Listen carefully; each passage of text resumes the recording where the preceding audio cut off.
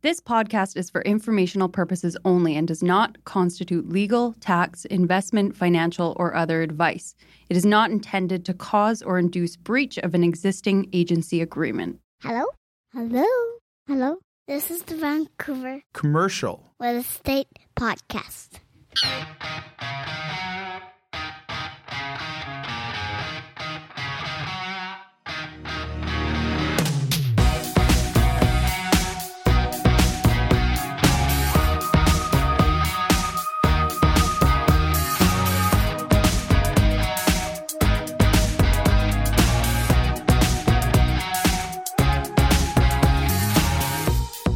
And welcome back to the Vancouver Commercial Real Estate Podcast. I'm Corey Wright. And I'm your other sometimes host, Matt Scalina. Long time no see. It is. You look tanned. That's just me getting burnt driving here. Well, before we go any further, Corey, we got to say we have Clayton Olson on the show today, Associate Director, Property Tax Consulting at Altus Group. This was actually, we just got off the line with Clayton. This was a phenomenal conversation. See, a lot of people don't understand how much impact, good or bad, property taxes have on commercial properties, whether you're a tenant or a landlord. So we wanted to have Clayton on to kind of unpack a little bit how these taxes work, how they're assessed, the impact they have on tenants and owners. And owners as well, right? And that's one thing too, is from a landlord perspective, a lot of people look at these costs do get passed on to these tenants in a triple net lease situation. But a lot of these tenants, they don't really care when they give you a check for $5,500 where it goes. They just know they're giving you $5,500 a month and that's their rent. So as these triple net costs go up and the property taxes 9 times out of 10 is the largest contributing factor to the increases, those rent checks get bigger and bigger and bigger from a tenant standpoint. And you get to a point where sometimes those tenants can't pay. So it's really important to understand how the process works. If you want to appeal your property taxes, what goes into them, what's a mill rate. Right. All that stuff. So Clayton kind of unpacks everything. Very interesting episode. Great conversation with Clayton, so stay tuned for that. And Corey, it sounds like last week you talked about your trip to Disneyland. Me and Rod, we touched on it a little bit, yeah. But I have some I have some specific questions. Ask away. Let me put my Mickey ears on first. Well, I don't know how many people listening have been to Disneyland. I have not been to Disneyland. You're missing out. Is that true? You're missing out. Yeah, I was going to say, first of all, is it an enjoyable trip for you or did you do it just for your kids? So we had booked Disneyland. So our kids are 4 and 6 now. We had booked Disneyland to go in May of 2020. So everyone knows March of 2020, everything shut down, right? Going now when they're 4 and 6 and they're of the right height to get on rides, the first trip was 100% selfishly booked by me. Is that right? There's no way these kids would have gone on any rides now in hindsight. Hold my drink. Yeah. In hindsight, these kids would have got on no rides. But it was great. I haven't been probably for, I think I was 10. Right. The last time I was there now. So now I'm 27. So that's 17 years. So I haven't been. For the listeners, Corey's actually 65. yeah, I've been 27 at least 20 years in a row. And it's a magical place when you go in there. I think one thing too is because as kids, you grow up with Disney characters and Disney movies, and it sort of plays a large part of your life. So when you go there, you go on the Dumbo ride. Right. You see Mickey Mouse. So there's a lot of that stuff. And then when you experience it with your kids, when they're going through the stuff, obviously they're not watching the same movies, but when they're going through the stuff and they can relate to the characters, and then you see the Toy Story guys walking around and you go on the Toy Story ride, it works well for both. But it was a selfish trip booked for me, no questions asked. Well, okay. And here's the other question I have for you. Before you left, you mentioned 40 above. You mentioned COVID outbreaks. Yeah. And you mentioned today that they were at capacity every single day, which is 85,000 people. Yeah, I inquired with the people there. I'm like, how many people actually go to Disneyland? And they told me, there's 2 parks side by side. So you got Disneyland on one side and then California Adventure Park, which is like your Pixar characters and cars and all that stuff. Right. And the girl in Disneyland told me the Disneyland capacity is 85,000 people plus staff. And so 2 things. One, did you feel safe? Did you feel like you were ever going to faint from the heat? And how long were the lines? Well, so here's the thing. So to be honest with you, when we got down there, it was only 28 or 29 degrees. So it was cooler than we expected, which was great. But again, you are walking around with 85,000 people, hot rides, and concrete everywhere. Right. So it feels like it's hotter than what it is. I completely lost track. Oh, no. Lines. Because in my mind, it's like, lines. Isn't it just standing in lines all day? Sorry, I was thinking Cheerio sticks. Lines. So there's a thing called Genie Plus that you can buy. It's $20 more per person per day. Yeah. And it gives you what they call lightning lanes. So you can go stand in the peasant line wait for 2 hours, or you go book yourself the lightning lane for $20 per day, and it tells you what time to show up at. So for example, me and my older son, Owen, we would go on Thunder Mountain, and these kids have never been on rides, and I've never ridden the Matterhorn or Thunder Mountain or whatever so many times in a row than I did with the kids. But we'll book a lightning lane, and it will say like 1:30. So we'll book ourselves in for 1:30. We'll do other rides up until that point, and then we go up there, we scan our app, because it all comes on an app now, scan our app at 1:30, and we just walk by everyone and just walk right onto the Does anybody harass you as you're doing that? Well, if they did, I'd just say, hey, just pay the $20. Like it makes it worth it, the $20, because you get on so many more rides, and especially later at night. We got to the point where we were literally going from the Matterhorn to the Teacups to Thunder Mountain to Pirates back to the Matterhorn, because you just book these lightning lanes and you just off you go. So you do it again? 100% right now. I'm debating about going at Christmas time. Is that right? Selfishly, I want to go for Christmas. I was going to say, maybe we should wait and do Clayton next week, and we should just do Disneyland. I think my curiosity is how much rent is this ice cream stand paying in here? Yeah, exactly.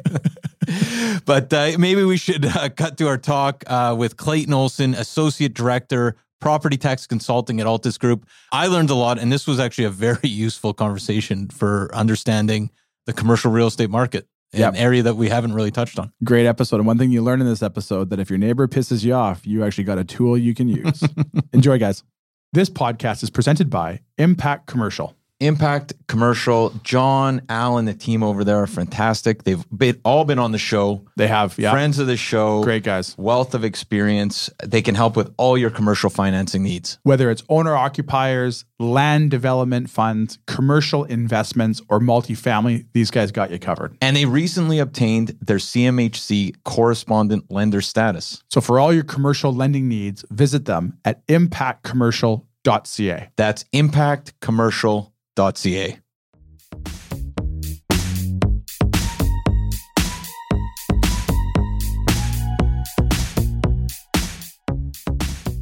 so we're here with Clayton Olson, Associate Director, Property Tax Consulting at Altus Group. How you doing, Clayton? Really good, guys. Thanks for having me on. Thanks so much for taking the time today, Clayton, especially in deep August. You should be at the beach, but you're here. We appreciate it. No worries. Maybe can you start by telling our listeners a little bit about yourself? Yeah, sure. So I'm a real estate appraiser by trade. I spent the first 11 years of my career in a variety of appraisal-related roles at BC Assessment, actually. And a lot of that time was spent as an assessment appeal case manager working on a variety of major property types, including major retail properties, development land, industrial properties, etc. At the beginning of this year, I decided to make the jump to the private world, and it's where I joined Altus Group as an associate director here in property tax consulting. So my role here now is I work with various clients to navigate the property tax process here in BC. So that ranges from things like assessment, appeal, negotiation, advocacy, and litigation to due diligence, reporting, tax projections, and basically any other consulting services to do with properties and property tax. Personally, I'm originally from Kamloops. Did my undergrad up there at TRU, and I've been down in Vancouver for about 12 years. Currently living in North Burnaby, and that's about it. Very, very good. It strikes me that you were on the inside, and now you've come to the outside to help people fight against the BC assessments, which is kind of a noble purpose. Just thinking, when you work for BC Assessment, like does BC Assessment get those assessments right most of the time in your mind? You know, I mean, the thing you got to understand with it is that they're doing mass appraisal. So they're assessing over 2 million properties every year. They assess every single property. And I mean, you got to expect that they're going to miss something. Now, one of the common misconceptions about assessments is that they're kind of always low. And one of the reasons behind that is well, for the last, I don't know how many years, we've been kind of in an uprising market. And so the assessments, when the assessment comes out at the beginning of the beginning of January, it's actually a reflection of a market value estimate as of July of the previous year. So by the time it comes out, it's already 6 months dated, and in a fast-moving market, I mean, you're already well past what that could be. So I mean, there is that in some case a misconception that assessments are always low. I think they're always just behind.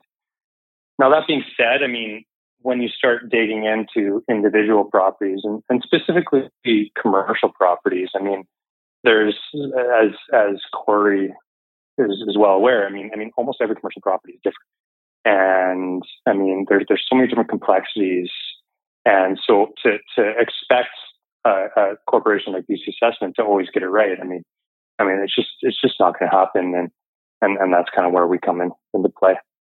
Well, Clayton, one reason why we wanted to have you on the show today is a lot of our listeners may or may not know how much effect commercial property taxes have on commercial real estate. And mainly when we talk about leases, we have triple net leases and stuff like that, where all these costs get passed on to the tenants. And one thing you could probably draw some conclusions to it is as we talk about inflation rates and, property taxes is right in there with that stuff on a commercial real estate side of things. All these costs eventually get passed over to us as consumers. Can you maybe break down a little bit for our listeners there how property taxes work and how they're sort of evaluated for it? Because commercial real estate owners, you get a bill for $20,000 one year and next year it's $26,000. Can you maybe break down a little bit about sort of like how that incremental increase happens and how it's looked at? Yeah, for sure. So the assessments come out, as I mentioned before, every year at the beginning of January, and basically the assessment is a market value as of July 1st. So that's one component of the property taxes is getting your assessment, and then you go through the appeal process if that's something you choose to do. And then once that assessment is finalized, then those assessments are sent to the municipalities. And it's at that point the municipalities will come up with their mill rates or their tax rates. And they apply those tax rates to the assessed values. So it's important to remember that, I mean, not always, if your assessment goes up, it doesn't always necessarily mean that your taxes are going to go up. I think that the more important thing to look at is what is your assessment doing in comparison to comparable properties. So, for example, if you have a multifamily building and your property goes up, say 30% year over year, whereas competing properties that are similar to yours only go up 15%, then yeah, you can expect that your taxes are most likely to go up. Typically, the mill rates, tax rates are based on the municipality's budgets.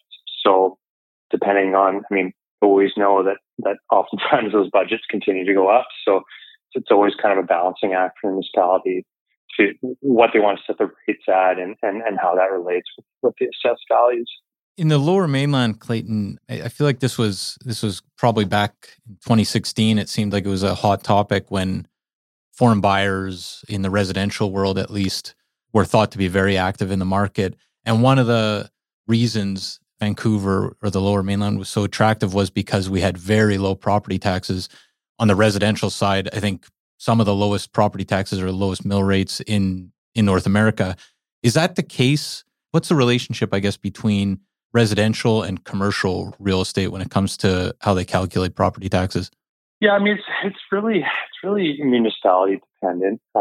You'll get some municipalities where that spread is very large, and some where it's not quite. And And that really just depends on the population base and split between how many residential properties and how many commercial properties are in a municipality. At the end of the day, the municipality needs a certain amount of money to operate. So they're going to distribute that tax burden as they see fit. But I mean, in a typical situation, you're going to see a residential tax rate anywhere from 4 to 5 per $1,000 in assessed value. And then you're going to see commercials between, it can get as high as 25 and as low as 10. But typically you're looking at least 7-8% higher, oftentimes a lot higher than that, almost double for a commercial property. And can we say, or do you know, I guess, who the worst offenders are in terms of municipalities for those real high rates? I don't have that handy in front of me right now. This would explain a lot why Starbucks coffee is $7 now. Clayton, one thing we hear about too, especially in the commercial real estate side, is as municipalities are further being developed and gentrification comes in, some of these single family homes get assembled and become development sites, or even some of these older, let's say industrial buildings or whatever, that they become better used, if I get my English right here, for a higher and best use under, I say, a new OCP. And what happens is, Matt here owns the $20,000 rickety little industrial yard at the corner there, and he goes and sells it to one of our big developer friends for $10 million. The property's assessed at $1 million. And before you know it, the brokers are all getting letters and phone calls from BC Assessment trying to figure out why did that property sell so much higher than the assessed value. In that circumstance there, and let's say that information becomes readily available to BC Assessment, what does BC Assessment do with that? If they find out it sells for $10 million for development purposes and the site was assessed at, say, $1 million, how do they take that in consideration when they're reassessing the site for the next year? Or sites nearby too. Yeah. Yeah, no, at the end of the day, the assessments are based on the market value. The thing is that, you really have to understand the motivations behind that, and you have to understand when there's speculation or what that sale price is actually based on. And at the end of the day, BC Assessment is required to reflect the market value. But that being said, they have to operate under the parameters that are set. So what is the OCP? What is the zoning? What was that sale purchased on? Was it purchased on the allowable density under the OCP, or was it purchased on something more than that? And ultimately BC Assessment has to basically get to the bottom of what those sales are indicating. And that's why it's important to really review your assessment and understand the sales that BC Assessment is using to set that assessment. So let's say, for example, I get that assessment as a landowner, and I think my value's gone up way too much, and I have to pass these costs on to my tenants in this commercial situation. And I want to be as diligent as I can as a landlord to try to minimize their costs so they can afford to pay my rents. What can I do in that situation? What is the appeals process? Who do I engage for the appeals process? And what is the process that will actually play out? And how long does it take? So as I mentioned previously, the assessments come out on a yearly basis every January. And the property owners have the right to appeal their assessment by January 31st of every year. It's important to note that you can't appeal to, there's two levels of appeal, and I'll go through those in a sec here, but you can't appeal to the second level unless you've appealed to the first. So that first level of appeal, it's called the Property Assessment Review Panel. And after you submit your appeal by the end of January, that panel basically runs through February and March. And it's a very high level. Oftentimes, like here at Altus, when we're acting on behalf of clients, we'll engage in high-level negotiations with the assessor. There's opportunities for online tribunal hearings if you aren't able to agree on a value. And then at that point, if you still disagree with what these assessments putting forth as an assessment, you have the opportunity to appeal to the second level of appeal, which is the Property Assessment Appeal Board. And that's a little bit more of an in-depth process. So the board, in that case, will assign an appeal case manager who basically guides a mediation process. So we'll be engaged in appeal management calls, settlement conferences. We'll be submitting written appraisal submissions and even going to oral hearings. And those negotiations do take place through the year. One thing that strikes me is if you're on the residential side, you have MLS, so you have tons of data, and you're just doing straight comparable analysis, presumably to get to the market value for residential properties. First of all, it seems like there's some more detective work on establishing the value on the commercial side, but also there's a different way to assess value in commercial. Does that play a role in how these assessments are done? Yeah, absolutely. So, I mean, the thing is that there's an ongoing joke in the appraisal field is you can talk to 4 different appraisers and you're probably going to get four different opinions of value. I mean, that's no different when you're talking about assessments. And there's some key things that we have to be aware of when we are reviewing an assessment. You're not only looking at the market value. Yes, so you're looking at market sales. And when we're talking about commercial properties, you're also looking at market rents. You're looking at market cap rates. You're looking at expenses. You're looking at vacancy rates. But another thing, and I would say like maybe 75% of the appeals that we move forward with aren't even necessarily on a market value basis. They're more on what's referred to as equity. So basically, it's a fairness. So you have to be treated similarly to other properties that would be considered the competitive market set to your property within the same jurisdiction. So that's one of the big reviews that we undertake at Altus is reviewing other properties to make sure that our clients' properties are assessed fairly. One other thing, or a couple other things that we do look at as well, in addition to the actual assessed value, is the tax classification. We talked earlier about tax rates, and depending on the tax classification that the property falls within, you're going to see a different tax rate. So, and oftentimes those tax rates will differ by quite a bit. So, and that classification just depends on what your property is used for. And then there's also other property related taxes too that we have to consider. Would there be a reason, or have you ever done an appeal to increase the property taxes on a property?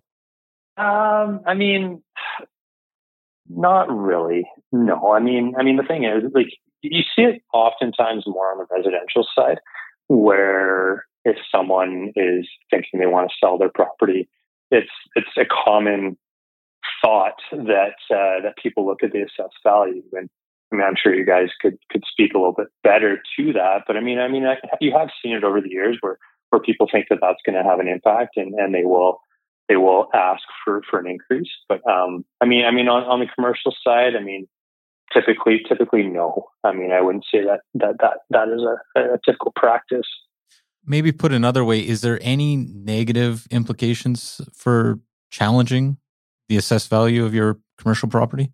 Yeah, I mean, one of the things we do at Altus is when we do have a client and we are reviewing their assessments at the beginning of the year, we are doing a cost benefit analysis of going ahead with that appeal, right? I mean, you have to consider what kind of tenants do you have in there? What are they paying? How does that compare to what the assessor is applying? And is there a chance? Because I mean, there's always a chance that if you go down this road, and I mean, the property may be low, and there has been cases where maybe the assessor will seek a higher value. So yes, I mean, that's part of our role here is managing that risk and giving recommendations as to if a person should appeal or not.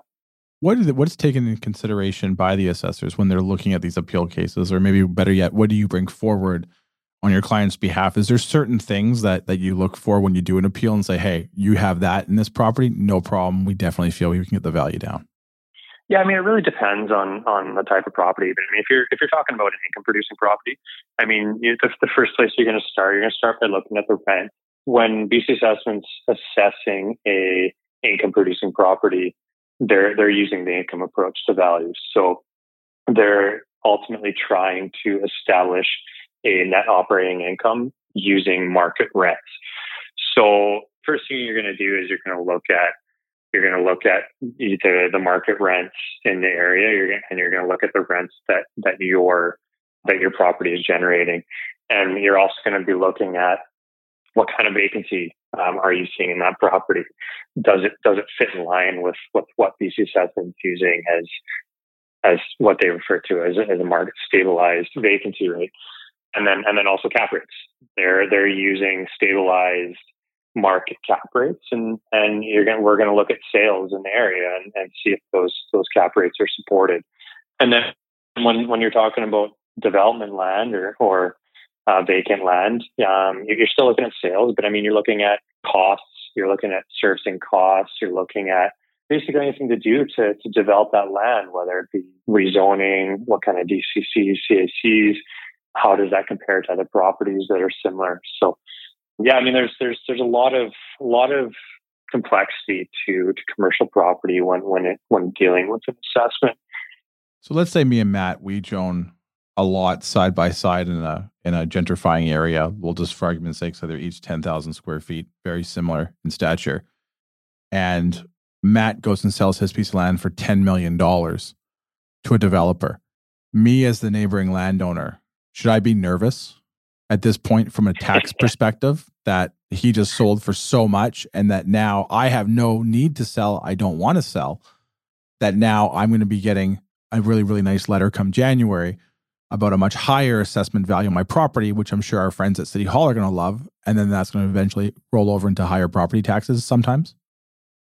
Yeah, I mean, if that property, if it's a market transaction, then I mean, yeah, I would definitely be a little concerned. I mean, on one hand, I mean, you have a property that's worth $10 million potentially. On the other hand, world's violin for Corey. Yeah, the biggest gain on paper ever, but still no money in the bank.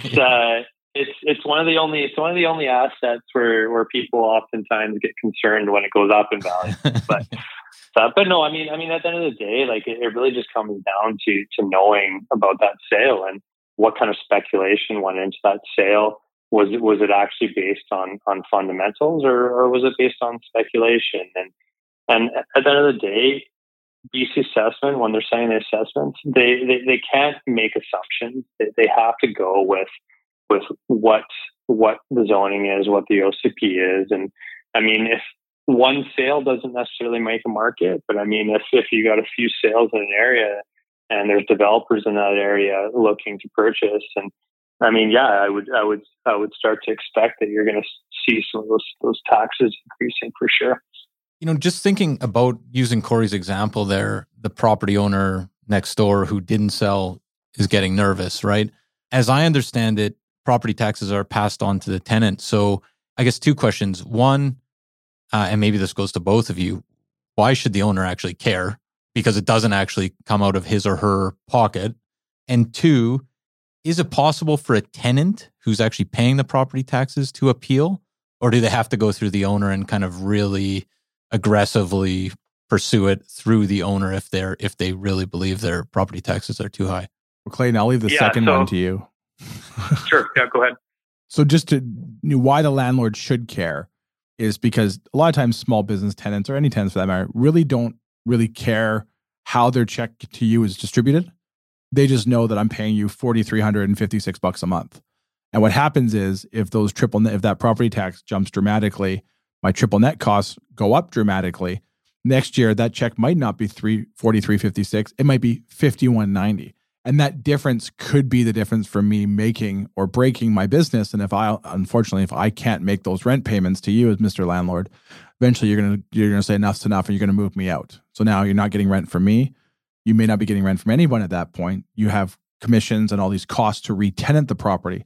And depending on the situation of the business cycle, if it's not a very attractive market for tenants at that time, inflation's high and everything, you might have a lot more vacancy down the road. So that's why, from a landlord perspective, you want to be as diligent as you can with your triple net cost to your tenants, because that has great effect on them operating their business and eventually actually making their rent to you. It's kind of just as an aside, it seems like there's an interesting relationship here where market values being high lead to higher property taxes, which potentially lead to rents going down if property taxes get too high. Well, what you'll find too, and there's a great story here, and Clayton, I don't mean to take out your time here, is if you look at the Joey's on West Broadway, and Clayton, you might know a lot about this and maybe jump in.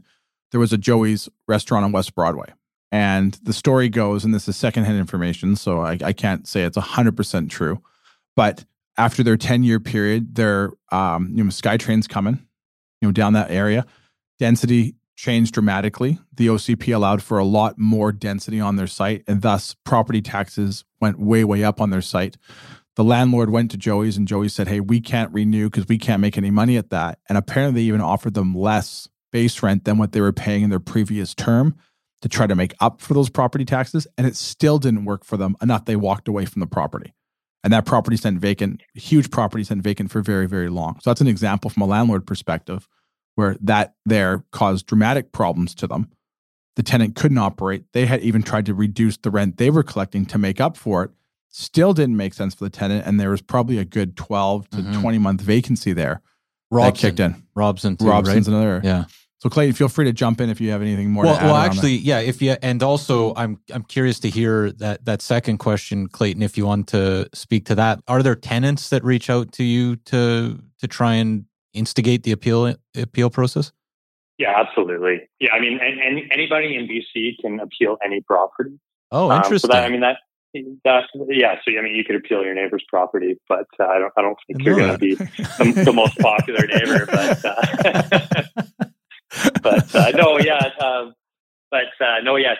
Tenants can definitely appeal the property taxes, and it's fully within their rights. And we do see it all the time, and we do act on behalf of tenants for sure. So, in terms of, just out of curiosity, from 100% of your clients, would you say the majority of them are tenants, or the majority of property owners? And if somebody's interested in doing an appeal through Altus Group, like how does this work? Do they pay? Is it by the hour, or how does it get structured? Yeah, so I'd say majority of our clients at Altus are typically more on the owner side, but we do represent tenants. When it comes to like how we work, typically we try and kind of work on what we refer to as a turnkey basis. So if we take on a client, we're going to be reviewing their assessments of all their properties on a year-to-year basis, and so when the assessments come out, we'll make recommendations on which properties we think the assessments are reasonable, and which properties we think that there's something there, and we'll recommend which ones we would like to pursue an appeal. And then if appealed, then we will handle all the negotiation and litigation that comes along with that, including any sort of appraisal reports and anything that comes along. And we will automatically review those assessments again on a year-to-year basis and handle all of the communications with the assessors.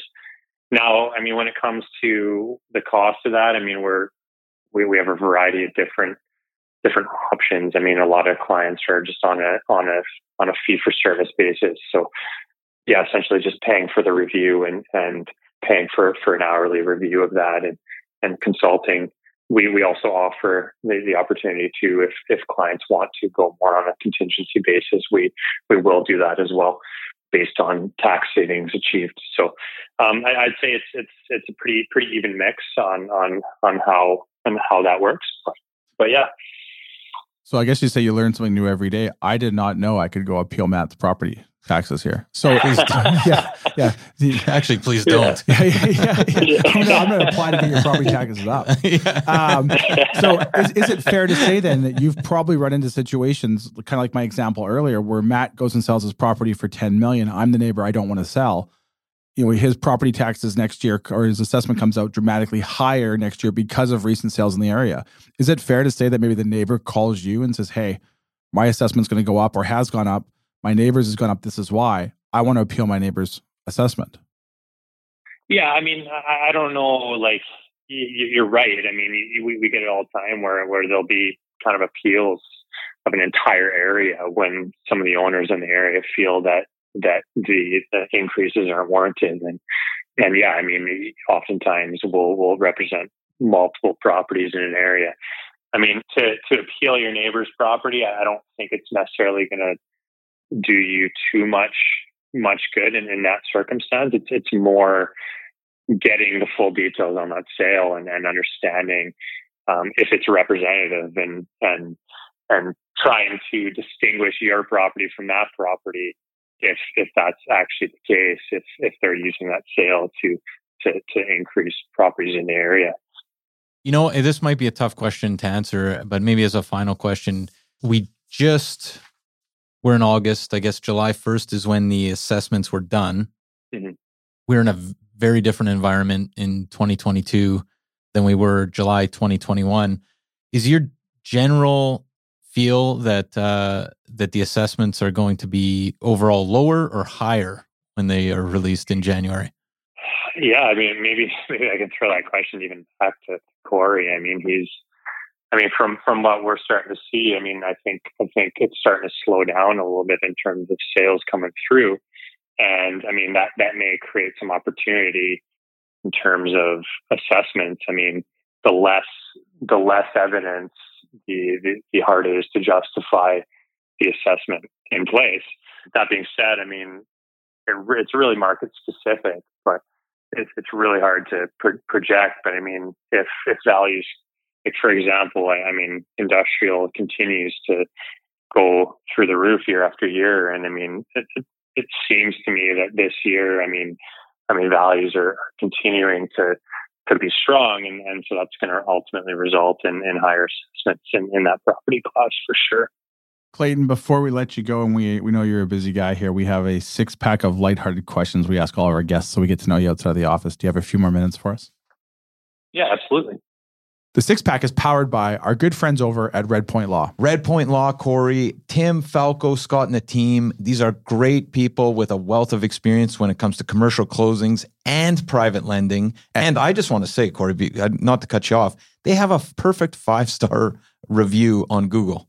So for all your commercial legal needs, visit them at redpointlaw.ca with offices in Vancouver and now open in downtown Kelowna. Okay, first question up. Favorite vacation spot when you find the time?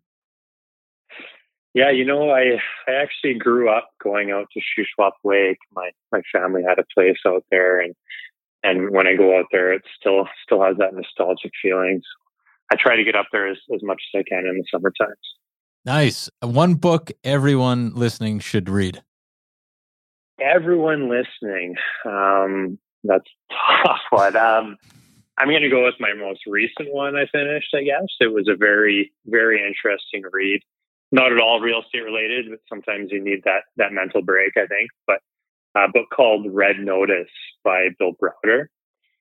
It's very relevant for today, just what's going on in Russia and Ukraine. And it's about Bill Browder, who was one of the biggest hedge fund managers in Russia, who ultimately ended up exposing a bunch of oligarchs for corruption and became one of Putin's biggest targets. It just gives a really good insight into the corruption within Russia, and yeah, no, so that was a very interesting read.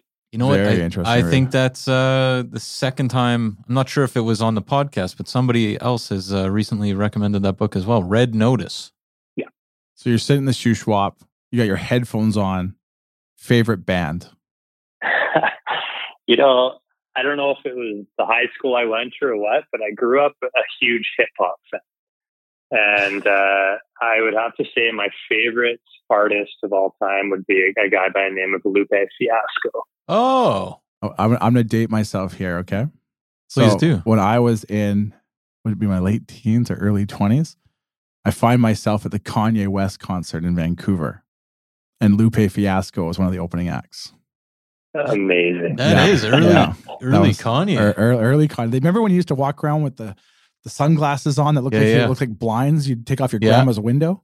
That was the concert. Oh, man. Yeah. And Lupe Fiasco. Well, one thing, Clayton, that's funny is it's a thread that we have here through the commercial real estate industry, all aspects of the industry. If you hit any level of success in this business, you listen to rap. So many people come on here and they're like, my favorite guy is Biggie. Yeah, guys you would not expect. We had Mobb Deep one time. Yeah. We've had them all, and it's all the good stuff. I guess we're all cut from the same cloth. Right on. Clayton, what are you watching or binging right now on Netflix? You know, I'm one of those people that repeatedly watches The Office. And I feel like it's just, I don't know what it is. It's some sort of a comfort, some sort of a stress relief. But at the end of the day, sometimes we'll just toss on an episode of The Office. It's a good way to kind of de-stress. No kidding. No kidding. All right. Second to last question for you, Clayton. You're on death row. What's your last meal? I'm going to have to go with the bolognese from Ask for Luigi. Oh, interesting. I've never been to Ask for Luigi. I've heard it's supposed to be amazing. Oh, it's great. I've always heard so many. Incredible. Apparently, you got to get there right away because there's no seats. Right. Yeah, there's only a couple seats in there. And I don't know, can you do reservations? I'm trying to remember. I don't think so. They might have changed it recently, but they never used to. So are they on DoorDash? They actually are. Oh, Ghost Kitchen. Yeah. It's probably Ghost Kitchen. That's probably the Ghost Kitchen episode we had. All right, Clayton. Last one here. So you're at the shoe swap now. You've been on the boat all day. You've been on the boat all day. You got the gangster rap going on the boat. You get off the boat. You're feeling great about yourself. You stumble into a bar and somebody gives you a karaoke mic. What song are you singing or rapping? Oh boy, probably Bohemian Rhapsody. Good choice. I feel like that's the one I've sung the most with my buddies. So I'll go with that. I'm just thinking of that Wayne's World scene now. You and your buddies. That's where it all started for me too. Well, how can people find out, Clayton, more about what you're doing and more about what Altus Group is up to? The best way to reach me is just on my cell phone, 604-366-2846, or connect with me on LinkedIn. And my email, if you want to get in contact for anything to do with property tax here at Altus, is clayton.olson@altusgroup.com. Fantastic. Well, thank you so much, Clayton, for your time. Like I said at the outset, it's deep summer here, so we really appreciate you taking the time away from the beach, and hopefully we'll have you back on. Absolutely, guys. Appreciate it. Thanks so much, Clayton. Take care. Yeah, bye-bye. Thanks, guys. Bye.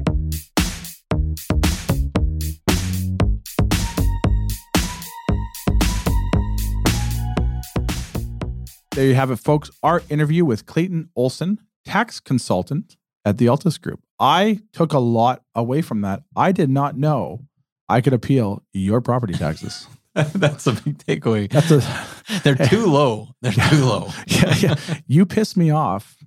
You're going to be getting higher taxes next year because I'm going to call Clayton to get your taxes up. Well, and here, in line with that, I think the big takeaway for me was that tenants often are the ones that are approaching Clayton and Altus Group because obviously it's coming out of their pocket in the end, and they have some skin in the game. Again, I never knew that. Yeah. I assumed the process had to go through the landowner, and the landowner had to make the appeal as the owner of the land. I didn't realize the tenants could go make the appeal for the land. I guess ultimately they're probably paying the property taxes in a triple net situation. You know, and one other thing, just thinking out loud here, there was recently a diner, I think in Kitts, that is shutting down because the rents are too high. And it's kind of like those love letters to Vancouver when people are leaving because, you know, they can't make a go of it here. And every 6-8 months you hear about a beloved business shutting down because their rents are too high. I didn't realize that a significant portion of that potentially is property tax. 100%. Well, you're looking at it like you see there's a couple of stories that could play themselves out. Sometimes you see these tenants that have been, in the property for 10, 15, 20 years, and they just have this long lease. And then the rates, the lease comes up for renewal and they were paying $10 and now it's $50 because the area's matured over the past 10 years. So that's one scenario that plays itself out.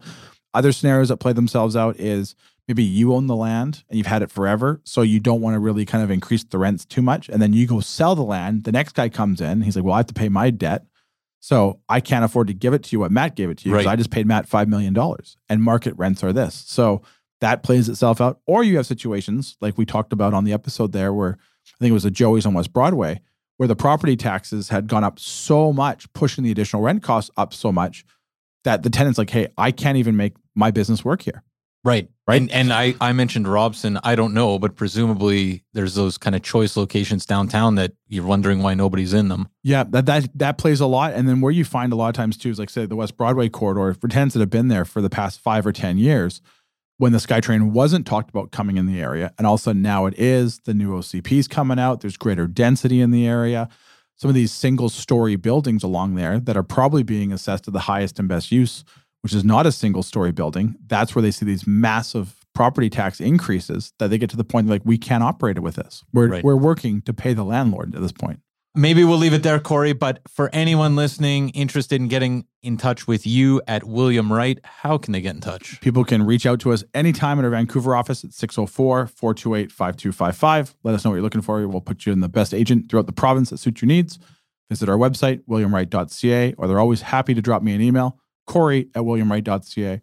Always happy to hear from people, good or bad. And always happy to talk real estate. And last but not least, of course, these episodes of the Vancouver Commercial Real Estate Podcast do live at vancouverrealestatepodcast.com as well, where we have summaries of all the past episodes, as well as a listening device. I don't think a lot of people listen on the website.